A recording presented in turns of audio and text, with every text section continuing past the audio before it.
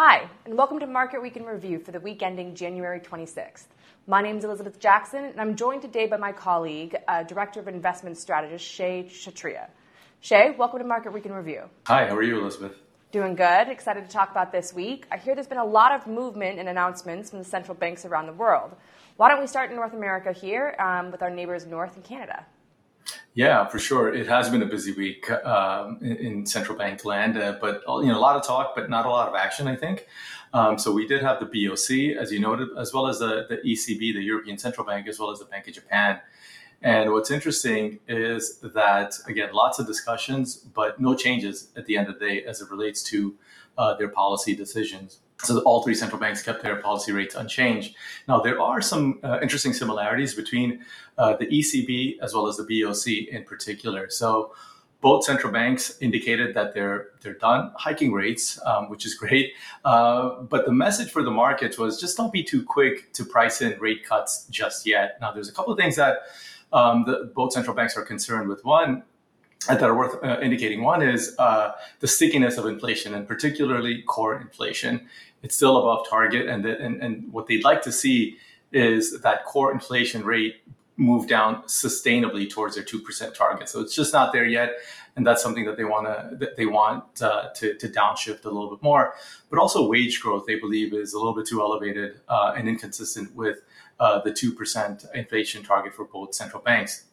Now, the interesting bit is around the timing. As I said, the markets are anticipating, rate cuts to occur at some point around spring, but it seems like the central banks are trying to push back on that. But at the end of the day, the timing might not be as certain, but we do believe that eventually in 2024, we will be seeing some rate cuts from both of these central banks. Now, the Bank of Japan, it's a little bit more interesting in the sense that it's been the most patient central bank, clearly.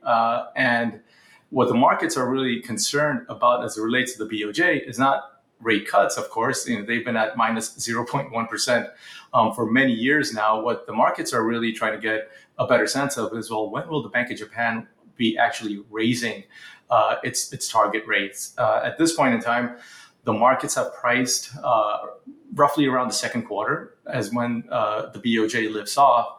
But we think that there's a chance that the markets could be disappointed on that front. And it's for a couple of reasons. One is we believe that based on the updated inflation expectations from the Bank of Japan, they expect inflation to be around 2% over the next couple of years. 2% is not all that threatening, and quite frankly, it would be welcomed by the BOJ since Japan has been dealing with deflation for such a long time. But the other point is what other central banks are doing. As we just noted, the ECB and as well as the BOC are likely to cut rates at some point later in 2024. But it's not just those two central banks, of course, the Fed as well. So if other key developed market central banks are actually cutting rates, somewhere around mid-year this year, then the Bank of Japan just may not have the urgency to be hiking at that point in time. So there could be a little bit of a disappointment for the markets in terms of the timing of the BOJ policy change. But at the end of the day, all three central banks, again, lots of talks, lots of discussions, but no policy changes were announced. Yeah, interesting. As you said, not a lot of action, but a lot of implications going on there. Rounding out our topics today, we've seen equity markets rise this week, continuing a trend that we've seen for 2024 so far. What are the main drivers behind this trend? Yeah, sure. It's been an interesting story, particularly for U.S. equities, where we've seen U.S. equities have a pretty strong start to this year, in comparison to Chinese equities, and even broader international markets have struggled a little bit more.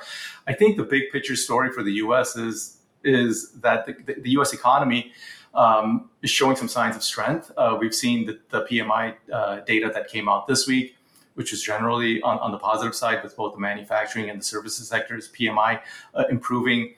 We saw the information released for GDP for last year, which was also better than expected. So we had a nice handoff from 2023 into 2024. And so far, some of the indicators that we're seeing for 2024 also look pretty healthy. And then the final point is, of course, on the Federal Reserves themselves. The Fed and the pivot or messaging, rate cuts coming at some point soon in 2024 has also been positive for the markets overall. So I think it's a confluence of reasons of, what the Fed has communicated, as well as decent macroeconomic data, which is generally supportive of perhaps the U.S. economy achieving a soft landing, which would clearly be a positive if that was to occur.